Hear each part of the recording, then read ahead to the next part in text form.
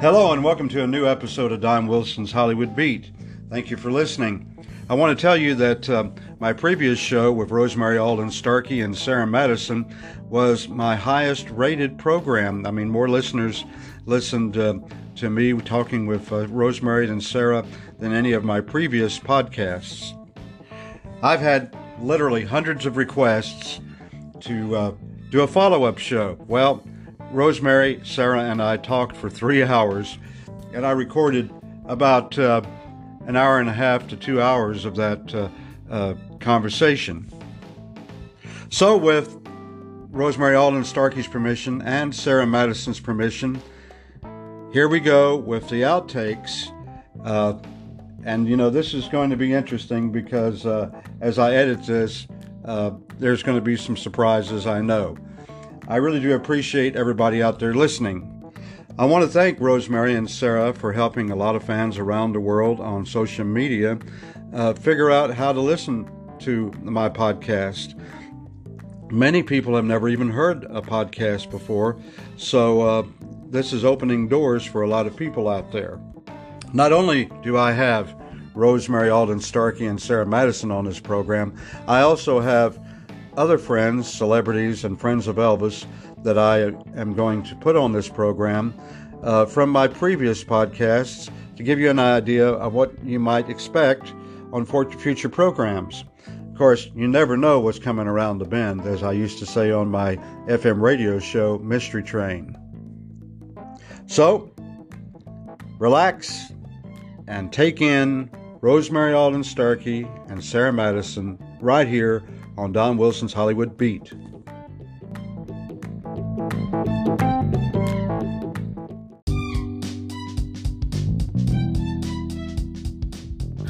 Hi, this is Jennifer Flowers. Guess what I'm doing? I'm listening to Don Wilson's Hollywood Beat. Oh, I love it. Hey, listen in.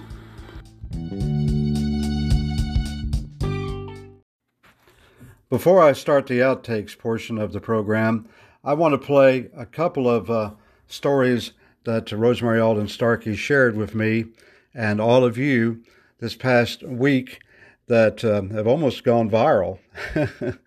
And the first one is where Rosemary talks about how Elvis pounced on her playfully when they were in Hawaii. So we were just sitting around, and he was sitting on the sofa trying to figure out what he wanted to do next, and I noticed he had a little mischievous smile. He started looking over at me. I was sitting on the rug, and my sister Terry was sitting next to me. And so he was looking over at me with this little mischievous smile, and then he looked back, and then I'd see him, and he kind of a little bit do it again. And I thought, I wonder what's going on with him. So anyway, he got up, and he said, you know, we're leaving. We're going to go look for another house. He didn't like that house. And so as he was walking up kind of in front of me, the next thing I know, he has pounced himself on top of me. So I'm going, what just happened? Did it really happen what I think just happened? Yeah. And yeah, it did. It did. And so anyway, he's on top of me, and I'm going, and all I knew of what to do was just raise one of my legs up in the air. I mean, just kind of voluntarily flew. Yeah, right. Involuntary flew, and there I am with Elvis laying on top of me, and I'm laughing, and he is too. He kissed me on the side of a little bit on the side of the neck, you know, and I thought, oh my gosh, you know. But anyway, it was so funny. And yeah, who took that picture?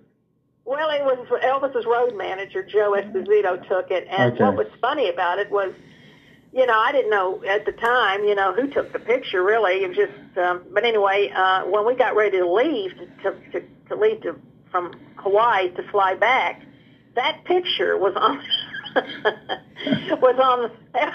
Elvis's bedroom door.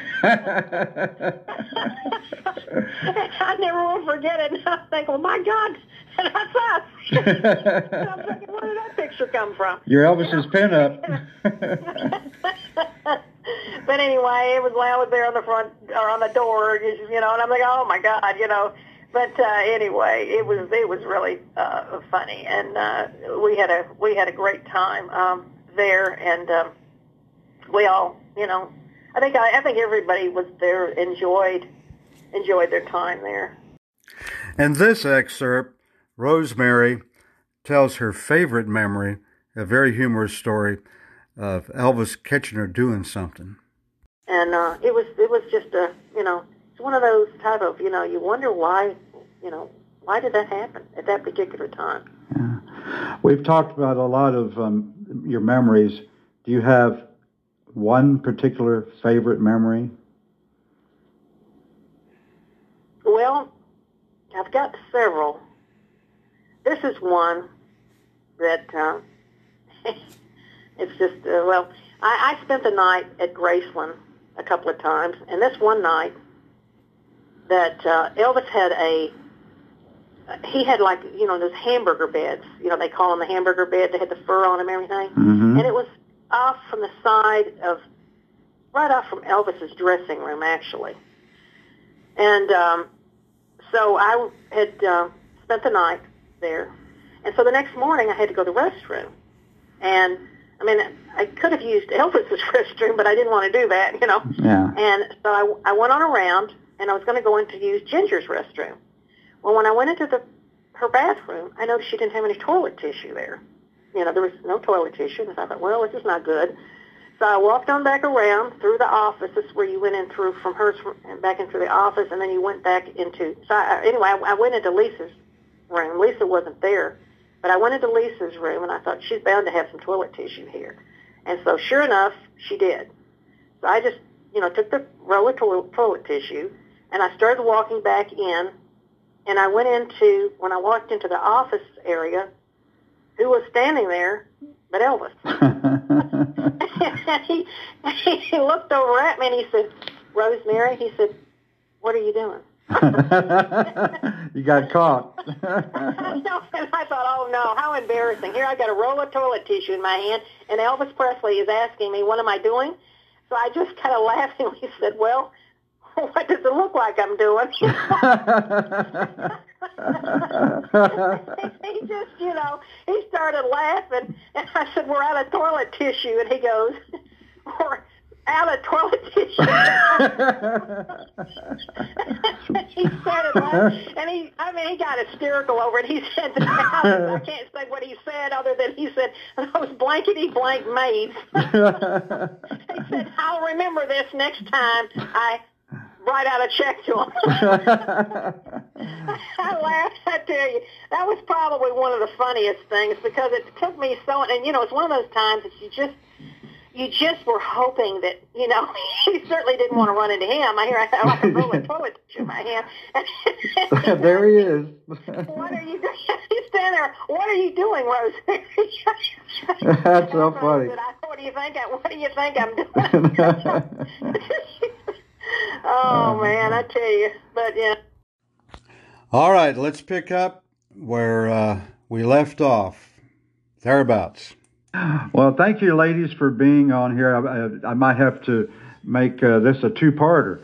But, I loved every second of it, and I'm sure all the listeners out there will, too. Oh, I loved it. I loved just listening to Rosemary's story. I'm just sitting here giggling to myself, kind of like I feel like I'm listening in on your conversation. It was awesome. Well, we'll have to do this again. You hear that, Rosemary? We'll have to do it again. Where's Rosemary? Where'd she go? Did we lose her? I hope not. I think we did. My phone someone kept calling in, and it's probably Rosemary. Oh, my goodness. Well, see if you can get her back so I can... Yeah, we've been doing all this talking and everything, Yeah, she stopped laughing, and I thought she was just being quiet for a minute. Yeah, so, see if you can get her back. Hold on. I had the phone up, and I thought, what in the world? And I had it on speaker, and the battery ran out of all things. Oh, my goodness. We wonder what happened. We wonder why you're so quiet. That's what happened. Sorry about that. Oh, gosh. I went and got the other phone, and I'm glad you called me, because I tried to call back, and I thought, oh, no. And I figured you said... I'm sitting there talking, and I hear my phone ringing in, and I'm like, well, I can't answer that. And then Don says, right, Rosemary? And there's no Rosemary. That was me. That was me. Oh, gosh. Of all things to happen, you know. I know. Jeez. Usually it's me, so, you know. Well, did I miss anything? Well, no, you didn't miss anything. We just asked you if it was right. Now I know where to edit. So whatever Sarah said, you'll say yes. You know, you got to put some of this funny stuff in there, Dawn. Oh, yeah, I know. He was Rosemary. Well, I've always done unconventional shows. Oh, Lord. Oh, man. Unbelievable. What we were talking about. So isn't that right, Rosemary? The last hour, I think we're talking about mosquitoes. That's what it was. It was the mosquitoes. Right. Right, and he said that I needed my own. No, you said I needed my own mosquito repellent, and then Dawn said right to Rosemary, and then that was. And you didn't hear me saying that. Right. And you knew something was wrong then. Right, yeah, because Rosemary usually will say something. Oh, gosh. Oh, wow. Don, are you there? Yeah, I'm here. I'm just listening to you laugh. Okay, so what we're going to do is we're going to wrap this up, and we'll talk a little bit after that. But I say, isn't that right, Rosemary? Well, you know, if you don't hear me, something's wrong. Right. If I don't answer back, something's wrong. Right. But Rosemary, we'll have to do this again, so you can tell us some more stories later. Oh, yes, okay. Give me a little time to recoup over this. Right, and we'll have Sarah back too, you know, so. Oh, definitely. She's got to come back too. Yeah, who else is going to eavesdrop on us, so we'll get it right. We're a team. We're a team now. That's right. Here's some outtakes of when Rosemary was doing a promo for me, and she got tickled. Okay, that's what you want me to say? Yeah. I'm listening to Hollywood. I mean, Sam already started. I know. I say, what am I listening to? Or what am I missing listening to? Right. Okay, I'm listening to Don Wilson's Hollywood Beat. Right, but first you say your name. Okay, so I should say Rosemary Alden or Rosemary Starkey? Whichever you prefer. Well, I'll just say, how about I say Rosemary Alden? Well, Rosemary Alden Starkey? Yeah, just put it all together, you know, and just, you know. Okay, Sarah, does that sound better? Yep, that sounds great. Okay. Yeah, just whenever you are. That's why I kept it simple, so practice. Okay. All right. Okay. This is Rosemary Alden Starkey, and I'm listening to Don Wilson's Hollywood Beat. Okay, one more time because I think I talked over you.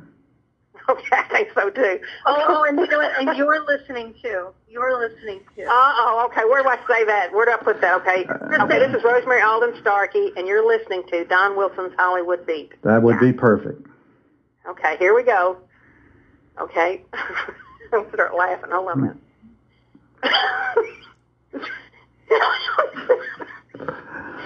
Okay, here I go. This is Rosemary Alden Starkey, and you're listening to Don Wilson's Hollywood Beat. One more time, you hesitated. Okay. Okay, hold on. Okay, hold on. This is Rosemary Alden Starkey, and you're listening to Don Wilson's Hollywood Beat. Perfect. See, now we're going to have a perfect interview. Thank you. Yes, okay. It was nice talking to you. Right. Yeah. You know, that's the thing. We're going to be laughing through the whole thing, you know. Well, we probably will be. Yeah. Maybe Sarah will let you say, no, Rosemary, that's not what happened. Right. Yeah, I'm on it. That's right. I'll be, and you're saying whatever Sarah says, you know. Exactly right. That's not what happened, Rosemary. You know, this is what happened. Right. Okay. Fire away, Don.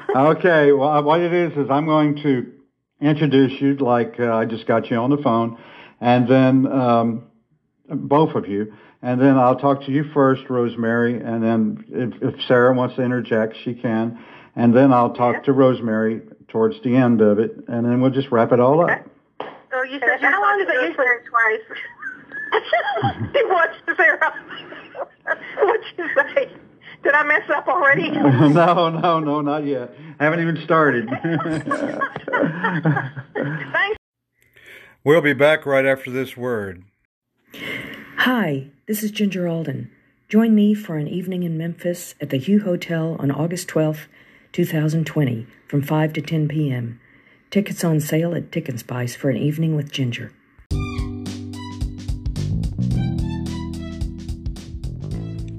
An Evening with Ginger Alden is coming to Memphis on August 12, 2020. It has been 43 years since the passing of Elvis Presley. On that fateful day, August 16, 1977, Ginger found Elvis unresponsive in his upstairs bathroom.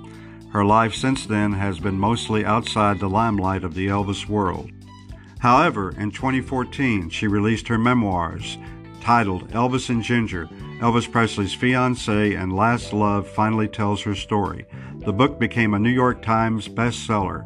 Ginger has made a few public appearances discussing her life with Elvis, but she has not spoken publicly in 43 years from Memphis. Ginger will talk about her time spent with Elvis, their engagement, and the life after Elvis.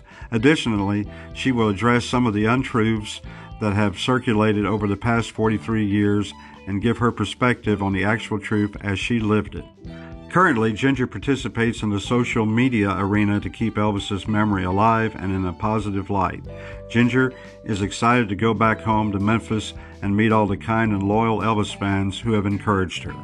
An Evening with Ginger Alden will take place on August 12, 2020 at the Hugh Hotel, 79 Madison Avenue in Memphis, from 5 p.m. to 10 p.m. Tickets are $40, and there will be a meet and greet following the event. The meet and greet is free, however, a $10 autograph fee will be charged per autograph, except for Ginger's book, which she will sign for no charge.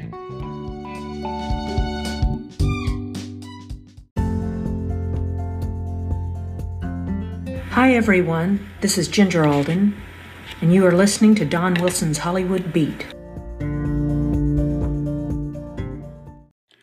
All right, well, let's get back to the outtakes. You said twice. He watched Sarah. What'd you say? Did I mess up already? No, not yet. Haven't even started. Thanks for those encouraging words. Right. Yeah, and we're just going to do Sarah. We're just going to do a recap for the people that probably didn't hear you the first time, and we'll just roughly touch on how you approached Ginger Rosemary to do the event, and. Right, and also what I forgot to mention the last time is we have a raffle. We have door prizes, and that's going to be really important because those door prizes, I have about 70 door prizes, and they are going to be signed by Ginger, given a letter of authenticity with the door prize. So. Okay, well, save that, and so it'll be kind of fresh when we start, okay? Okie dokie. Okay, well, yeah, I got that. I did make a couple of notes, just, to make Rosemary feel a little better. Please. Okay. All right. Okay. Go easy on me, that's all I ask. All right. Okay. Well, yeah, it's recorded. Don, what? It's the first interview I've ever given. Is it true? It may be my last. Well, I didn't realize that. Wow. No, I haven't. I really haven't. I think of any others that I've done. Wow. Well, I'm gonna have to mention that. I mean, I've done them in like a magazine, or whatever public, but I've never done them, as far as talking with someone on the phone. Yeah, recorded. Okay. Recorded, yeah. Okay. Well, I'm going to count it off like 5 to 1, and then we'll start. Okay. I can't believe it. Okay. Wow. 5, 4, 3, 2, 1. I have two lovely ladies on the line, and they're going to be speaking with me. Rosemary Alden Starkey and her first ever recorded interview, and Sarah Madison. Hello, ladies. Hello, Don. Well, first I want to start with you, Rosemary. How you doing? Oh, I'm doing just great so far. Well, I really do appreciate you letting me be the first one to interview you on a podcast. Oh, well, thank you. You're very deserving of it, I might add. Oh, well, thank you. You know, for the listeners, we have known each other a long time.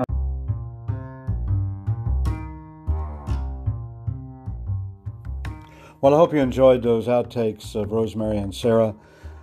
They both have told me that they will appear on my program again.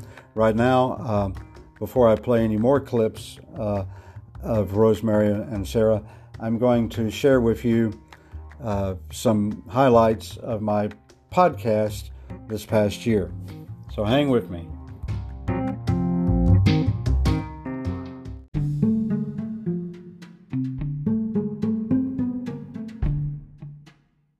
In this next segment, I was talking to Casey Kasem about the Cliff Gleaves interviews that I did, and I'd only played just a portion of them on the air, and I sent the rest to Casey, and he's commenting on it here. For you, I did it more, I guess, for entertainment, I guess. Yeah, it was really good. I enjoyed, hearing those interviews, and particularly one with you and Cliff. Well, thank you. I've got acres of Cliff. I even have a video that's... I've got one, too. I'm trying to think where I got it, but I got one from Cliff. Casey went on to give me a little bit of advice for getting my interviews out. Yeah. Well, if you could, the thing you want to do is try and get somebody to, who knows your work from back there. Mm-hmm. Who knows somebody from out here who can drop them a note saying, you should have a meeting with Don Wilson and talk to him about what he can do to, bring more listeners to your station with these shows that he does.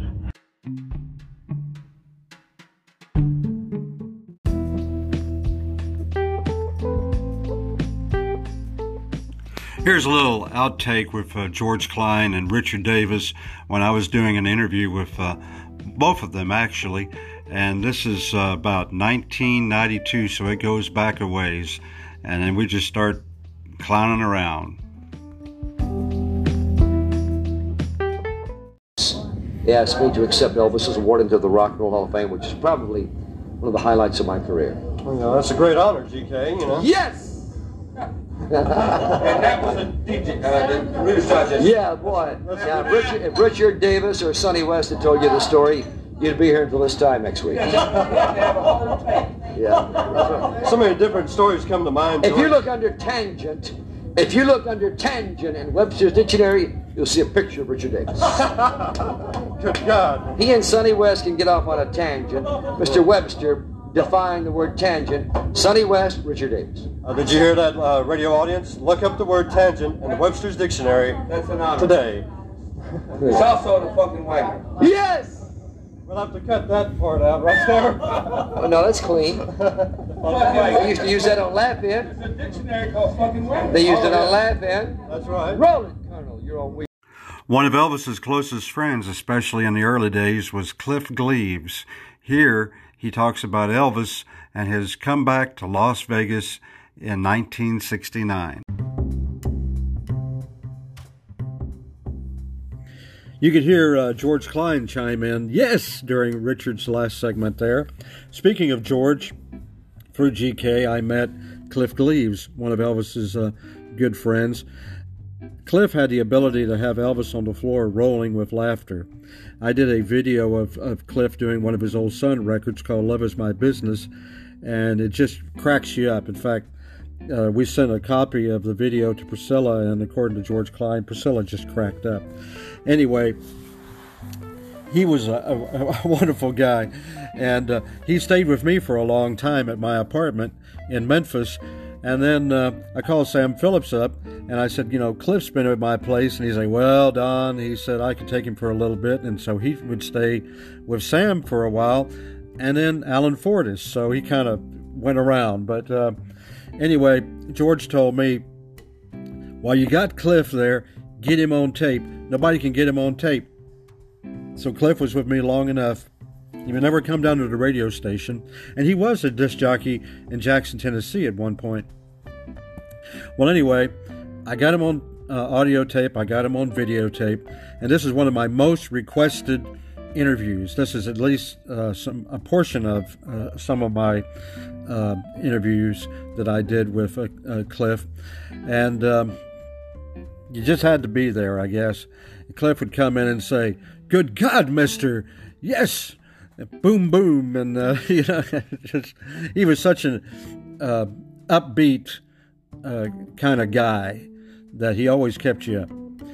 So we're going to be talking, or should I say, I was talking with Cliff in this interview from 1993, I believe it was. And I'm sitting here with one of Elvis's truest and closest friends, the one and only Cliff Gleaves. I'm glad you said one, Don, because there are many, including you and George and Richard and others. You know, the man had a lot of good friends. Mm-hmm. Well, he was blessed in this world to have friends such as you, I've got to say that. Right. He was blessed to have friends such as you and George and Richard. Well, he deserved it. That's right. But, people say he didn't have any friends. Oh, yes. Oh, yes. Cliff, you went all the way back to 1956. That's when you first met Elvis, isn't it? 55. But you mentioned that ghetto. Oh, yeah. Yeah, I really like that. But let the listeners know that you've known Elvis many, many years up until this time. Let's go back to 1969 when Elvis was getting ready to come back to Las Vegas for his so-called comeback. I like what George Klein said, "I never was away." Right, but let me say this, and I'm just going to stick to my record, right? These were the words he used. I received a phone call in my apartment in Fort Lauderdale one night, and it was Elvis. He said, "Cliff, this is Elvis." I said, "Wow, man, heard from you in a while." He said, "I want you to hear something. Listen to this." That quick. Boom, over the phone came In the Ghetto. And when it was over, he said, "What do you think of that?" And I said, "Man, it is dynamite." I said, "It's a hypnotic thing to that record, Elvis. It had me just right there, had me from the first second." And he said, "Well, Cliff," these are the words he used, "George is right, but this was a mood or a feeling he had." I'm not contradicting what George said, but he said, "Cliff," he said, "I think I'm on my way back." He said, "I hadn't been there in quite a while, and you know it, and I know it." I said, "That's right." He said, "Okay, I think I got me a #1 record. And I'll be talking to you. Some things are in the wind and other things are going on." And I said, "Hey, play it again." And he did. And I said, "Elvis, I really like it, and I really believe you got a #1 hit." Yeah, I really, truly liked that record and did the, before 2 spins on the record, I liked it. Cold and Gray, Chicago Born, right? Right. Okay. And that was, I've forgotten the other conversation, just lightweight stuff. "How you doing? I'll be calling you again not too long from now." Tell your wife I said hello. And see you later, Cliff. That's bye, Elvis. That was the end of that. And I forgot how many months it was, but the next call came after Suspicious Minds had already, bam, hit #1. "Cliff," says Elvis. He said, "Man, I've been booked. The Colonel has booked me in Las Vegas. I'm opening there in August, and I want you to, if you will, come out 2 weeks early before I go to Vegas and stay with me at a house I had." That was the one on Hillcrest. And he said, "Can you make the arrangements to do it?" I said, "Elvis, no problem." He said, "Okay, I'll call you later, and send you your tickets and everything, and come on out and be with me a couple of weeks before I go over to Oakland."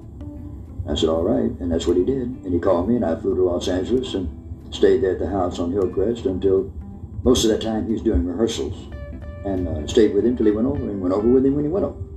No, I'll take that back. I don't know whether I went on with him to Vegas and then to Memphis, or straight from L.A. to Memphis. He had called Sam Phillips and invited his sons, Knox and Jerry, to come on out. At that time, Sam was like Elvis. He didn't fly. No. So I flew on to Memphis, either from Vegas or L.A., it's not important. And we all got together, and Sam rented a limousine. And Sam and Sally and Knox and Jerry and me and Knox's wife, we were talking about it the other night at Sam's brand new, beautiful, refurbished home. And we rolled out to Las Vegas in that limousine. Had a lot of fun on the way out. We were talking about it the other night, the fun part. And right, yeah. Get it out, yeah. Were you there that very first night when Elvis came back on stage for his return in Vegas? Absolutely. Was he real nervous right before he went on? I don't remember him being nervous. I do remember one thing, and I think if he was sitting right here, he wouldn't resent me saying it. I always use that as a guard, my dear friend, to insult or embarrass him. A little bit, I would say, guessing. It wasn't visible, but it was what he said. He said, I bombed here, 56. And I said, well, I knew about that. And he said it could happen again. And he said, I'm not really worried about not anybody being out there tonight. But he said, what I am a little worried about is these are sophisticated people, highly successful in this world, and I'm leery of that. That's not the people that really flipped over me in the first place. Not knocking anybody, but these people are all pretty well heeled and very sophisticated, worldly people, and might not think I'm too cool. And I said, well, Elvis, I don't see it that way. And to keep the record straight, let me make this crystal clear. This crystal clear. Right. Felton Jarvis was the man who's right. He was standing there, and then he just said, "Hey, Elvis," he said, "listen to me. Man, these people out there, I don't care who they are, what they've got, or where they're from, or how worldly they are. They love you, and they came here to see you, flat out." And it buoyed him. I could tell it. Mm-hmm. So that's what happened in the dressing room that night. He must have So been. I felt Jarvis, if anybody, that shot he fired about, man, these people out here love you. I don't care how much money they got or how sophisticated they are. They came here to see you, and that's why they're here. And no other reason. It was not the curiosity. They want to see you. That's why they're here. And I saw it buoyed him. It really did. It must have thrilled him because when he walked out on the stage, I've seen a film clip of it. The audience just went wild, and I think right. he felt the acceptance. I felt he did right off when he first walked out on the stage. And by the way, you better believe it, and I was right in the middle of that. He asked me, as he always had done on the shows, come back and spend a little time with me before I go on, right? Okay, I did it then. And right after that, I left the dressing room. I said, "See you later, Elvis. See you what I was getting ready to do. Go out there and catch the show." And I did, and I went back out to the table. Sam and Knox and Jerry and I and everybody had our table. And that's how we saw the show. Oh yeah, they just do the same old electricity, as Elvis used to say, the electricity between him and the audience was instant. Oh yeah. So in those seconds, whatever doubts he may have had, and whatever he may have felt like a quote-unquote bombing there earlier, disappeared within seconds. I mean seconds. Sam would back me up on that, and I know Knox and Jerry would. And like in the 50s, he never played to an unsold seat. That's right. Up until 1977. Yeah. So it must have really been wild at the International that first week or so. Well, when I was used to it, the excitement that he created.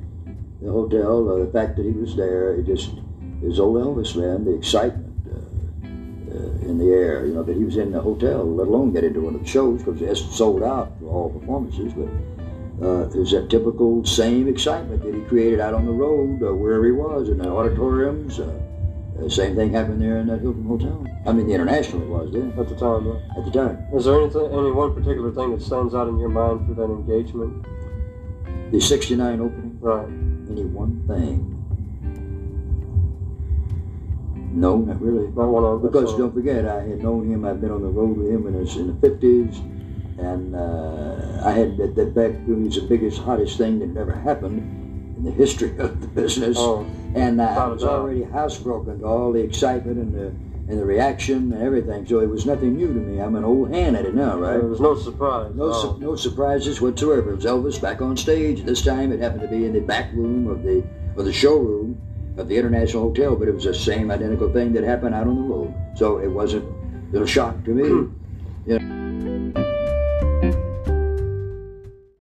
I pick up my interview with Cliff Gleaves talking about Elvis when he performed at the Houston Livestock Show and Rodeo at the Astrodome, where I first met Elvis. And I always sat out in the crowd, usually on the road. When he got ready to go on, I went out in the audience to watch the show. Yeah, I always did that. In fact, he used to joke about it. Said, "Well, I got ready to start a new song. Looked out there, and I'm just looking around. There's old Cliff." Well, shortly after that, you went to the Houston Astrodome in February 1970, right? Sure did. Which was his first live appearance outside of Vegas for any concert show. Is that right? I didn't know right, that, Don. I mean, I know you are an authority on Elvis. Mm-hmm. They don't call you Donnell. No, you live up your name. I didn't know that. Is that correct? That's correct. That, well, since since 61, right? Since 61. Wow. I didn't know that. Mm-hmm. Okay. They did the same thing. Called me and said, "Hey, I'm going to open the Astrodome, and I want you to come out, make your plans." I said, "No problem. I'm ready." And at the appointed date, I flew to Houston, and was there for that. I think it was a weekend, was it? The Astrodome, wasn't it a weekend? It was the 27th through the 1st, I believe. Is that what it was? Yeah, right. Okay, he broke all records. Right. At that time, he broke all records for a performer at the Astrodome. We stayed in the old Astro, not the old Astro Hotel, but the Astro Hotel, and took a custom bus. It was actually owned by a guy named, I'm blanking out, he's a real close friend of A.J. Foyt's. Gosh, what's his name? Rose, the guy owned Rose Trucking Company. And, gosh, I can't think of his first name, and I know it real well. Because a funny story goes with that. Should I tell it? Sure, go ahead, Cliff. When we sped from the Astro Hotel, I mean, this guy is speeding. It's such a, wow. Speeding over to the Astrodome, and when we got out that first night, I said, wow. I said, I don't mean to butt into your business, but I said, you might lose your job. I said, speeding like this, maybe Elvis doesn't like it, or maybe you're going too fast. And I said, I didn't mean to butt in, but wow, you were really burning up the road to get in here. And he said, well, you know what, I really appreciate that. What is your name? I haven't been introduced to the man. He's at the wheel now. And I told him, and he said, well, my name is J.J. Rose. I think it was right. Eb. There it is, my memory. Eb Rose. Eb Rose. Eb Rose. You probably heard these people in Houston. They're Rose Trucking Company, Right, one of the right. largest trucking companies in the United States.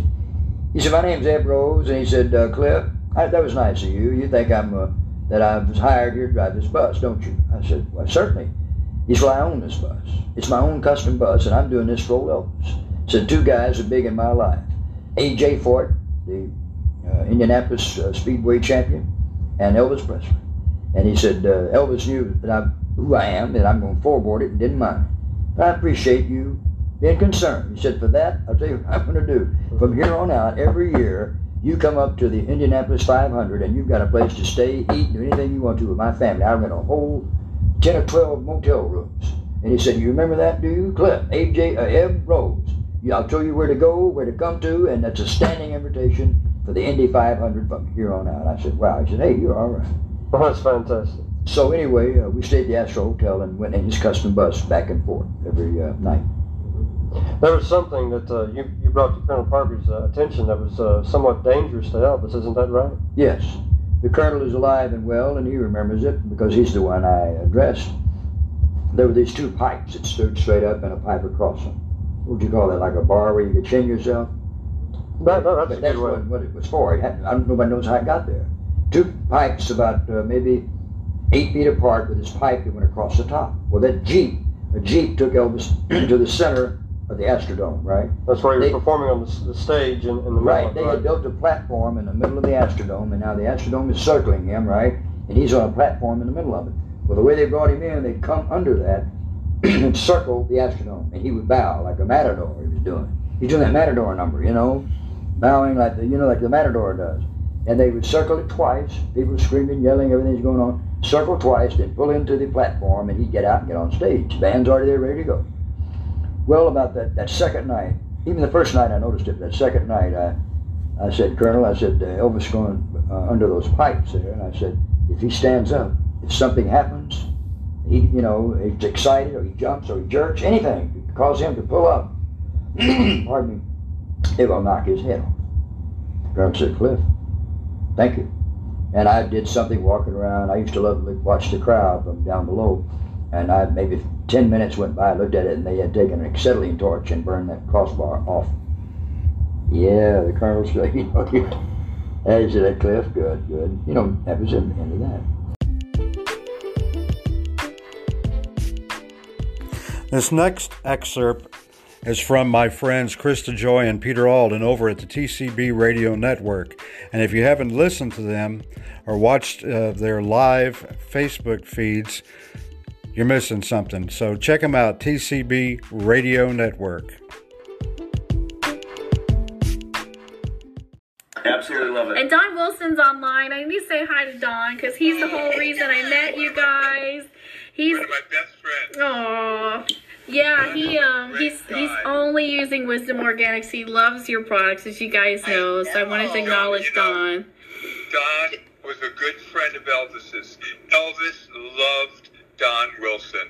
Oh, wow. He really did. Yeah. Yeah, he has so many great stories, and I know he thinks so much of you guys too. Don knew every celebrity that ever lived. I know, it's crazy. Don's amazing. Larry, I've got to tell you, I've got to let people know about Wisdom Organics, and I use it. I don't use anything else, and I really don't, because really. It's just like my hair. Tell us about how you got it started and how we can get a hold of it. When I started doing Elvis's hair, the market didn't have organic shampoos in those days. They had shampoos laden with chemicals, and that is the worst thing.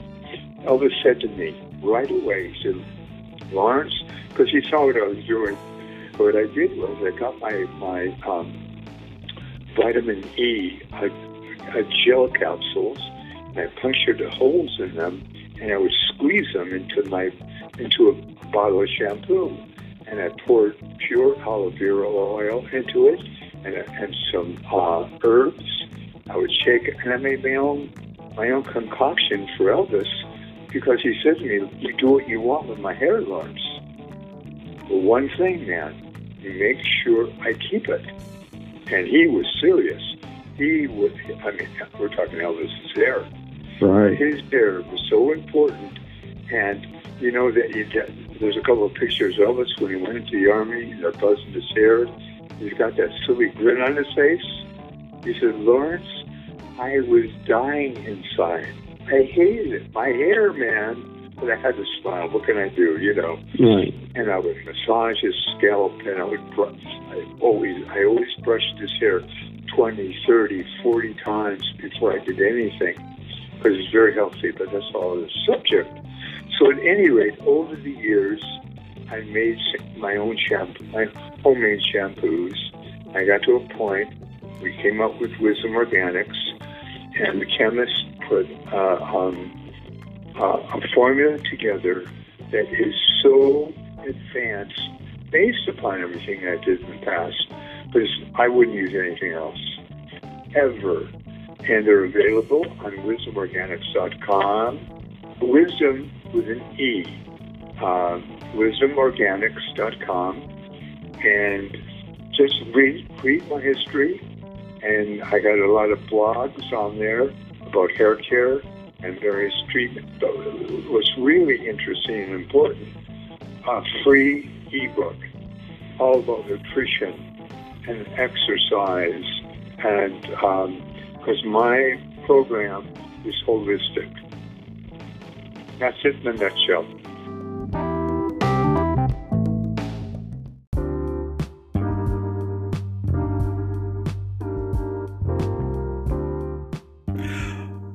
A very close friend of mine was Richard Davis, who was Elvis's friend, bodyguard, movie stand-in in 21 Motion Pictures. And I really miss him.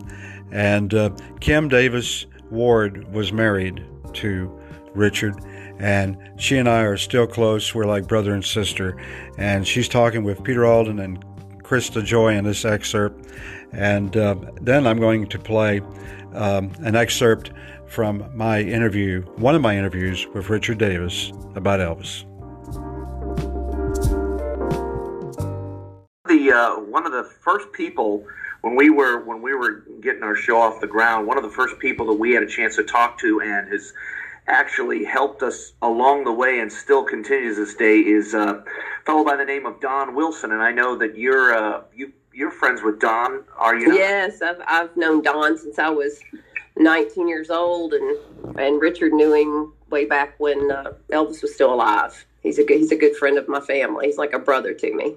Yeah, he's been so great to us, and just helped us out, and has been so gracious with his time and helping us get together. So, what we found and what's really nice is that so many people have been helpful, with us and say, oh, you need to talk to this person, you need to talk to that person. Yeah, Don's knowledge is amazing. I know Richard and George would constantly ask him, what year was that Elvis did that? Or what's that movie that Elvis was in with the boat or the car, because they were there. It's not something that they don't remember all those dates, but Don has always had a wealth of knowledge. He was their go-to for sure. His recall is tremendous. It is. It's amazing. Much better than mine.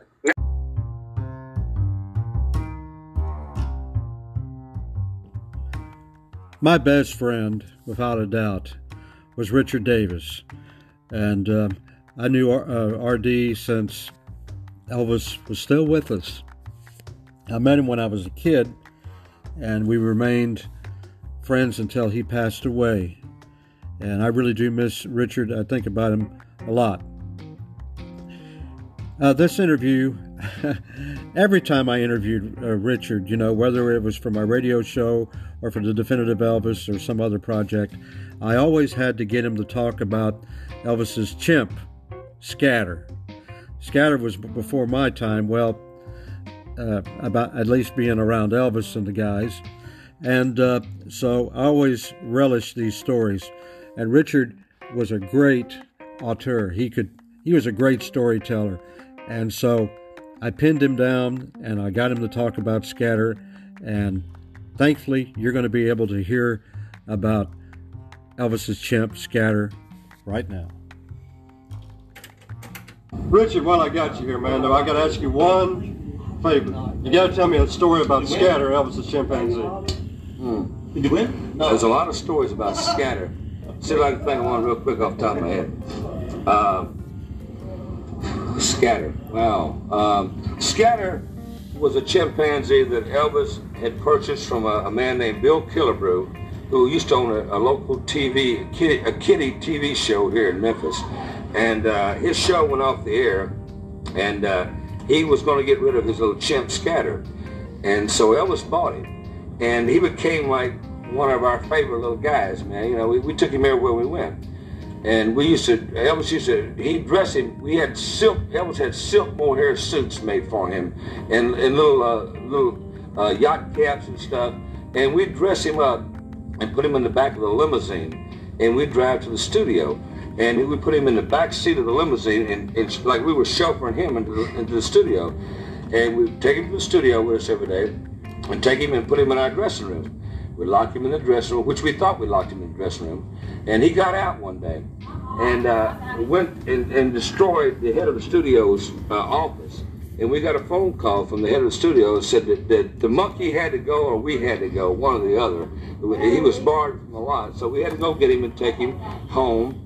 And we were living in Bellagio Road in Bel Air, California at the time. We left him at the house, and it was a secret compartment between the walls, and we had a cage down there for him that we used to put him in this cage. And all the telephone communications were going into this room where his cage was. And he got out one day, I don't know how he got out, but he got out one day and tore all the telephone wires out of the wall. And it took 3 days. Well, we had no telephones or no intercoms, no local intercoms or anything. And we had the telephone people came up to repair it, and they took 3 days to repair these lines that this monkey tore out, right? And another time, I think what happened to him was, I think our maid poisoned him. I don't know for sure, but one of our maids poisoned him here in Grayson because he got out in Bel Air, California, and went to our next door neighbor's house. They were having a big formal party in the backyard. And he went over doing his normal scream and everything, and they thought it was a gorilla that had gotten loose. So they called the Bel Air, it scared everybody, and the man who was having a party, his wife was pregnant, and she almost had a miscarriage because of this. And so they called the Bel Air Society the next day and got up a petition, and we got notice from the Bel Air Society, which is where we lived, that either the monkey had to go or we had to leave Bel Air. And we wasn't going to leave Bel Air, so we had to send him back to Memphis. So we brought him back to Memphis, and we built a cage. Elvis built a cage for him here with a house and a little heater and air conditioning, all this kind of stuff there. And the maids that we had in Memphis just go out and feed him every day. And so one night, the maid went out there to feed Scatter, and she bent over to slide his food through the cage, and as she did that, he reached up and grabbed her hair, and she had a wig on, and jerked her against the bars, and pulled her wig off and pulled her so hard it pulled her out of her house shoes. And she came running back in the house screaming and hollering, and so I had to go out there and get her wig and her house shoes away from Scatter and bring it back to her. Well, it was like maybe 1 or 2 days later that we found him dead, and we had to call the Humane Society to come pick him up. And we kind of think that what happened to him was that he got poisoned. I'm not sure. But he was a lot of fun for us. We enjoyed Scatter, and he went to all of our parties whenever we went.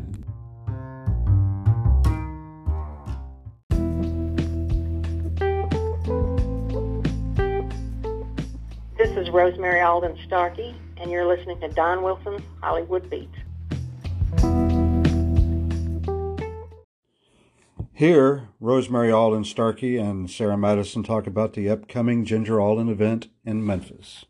But we're looking forward for the event, and I know thousands of other fans are too, and it's going to be August the 12th. You want to talk about it, Sarah, a little bit? Yeah, August the 12th in Memphis at the Hugh Hotel from 5 to 10 p.m. And it's Taylor Michael. He's your nephew, right? Yeah. Right. He's Terry's son. He sings, and he's going to be performing there. Yes, he is, and that's going to be exciting because I've heard him sing before, but I've never watched him sing and perform live. Right. He's a Nashville recording artist, too. Yes, he has a great voice, So he'll be there, and then we're going to have an interview.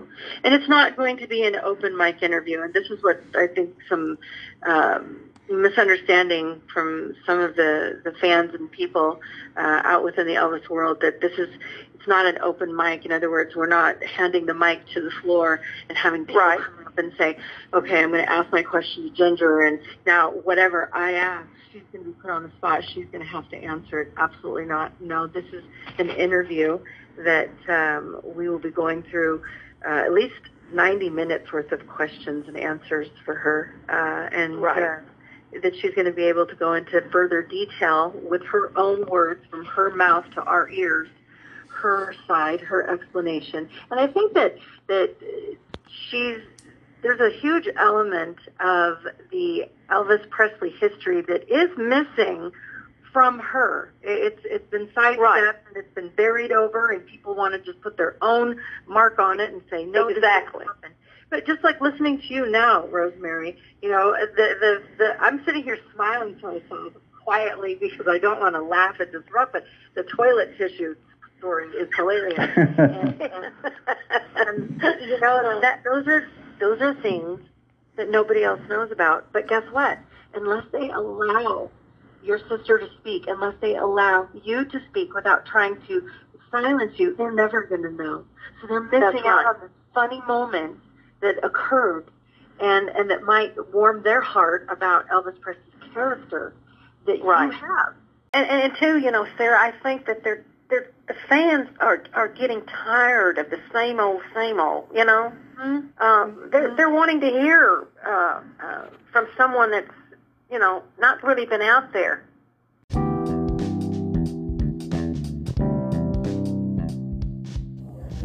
Hi, this is Joe Esposito. I am right on the Mystery Train with Don Wilson.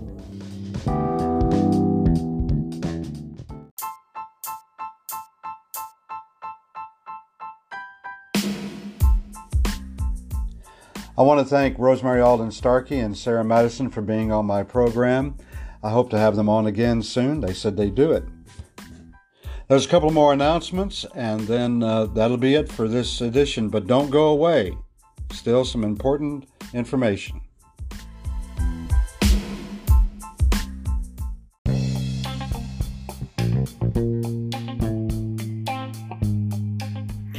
Hi, this is Ginger Alden.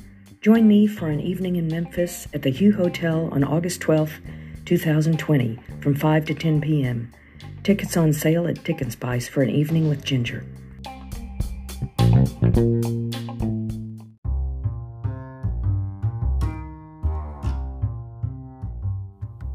No part of Don Wilson's Hollywood Beat can be reproduced without my permission. If I grant you permission, please include my website address, www.donwilsonshollywoodbeat.com, as well as the link to the podcast. Thank you.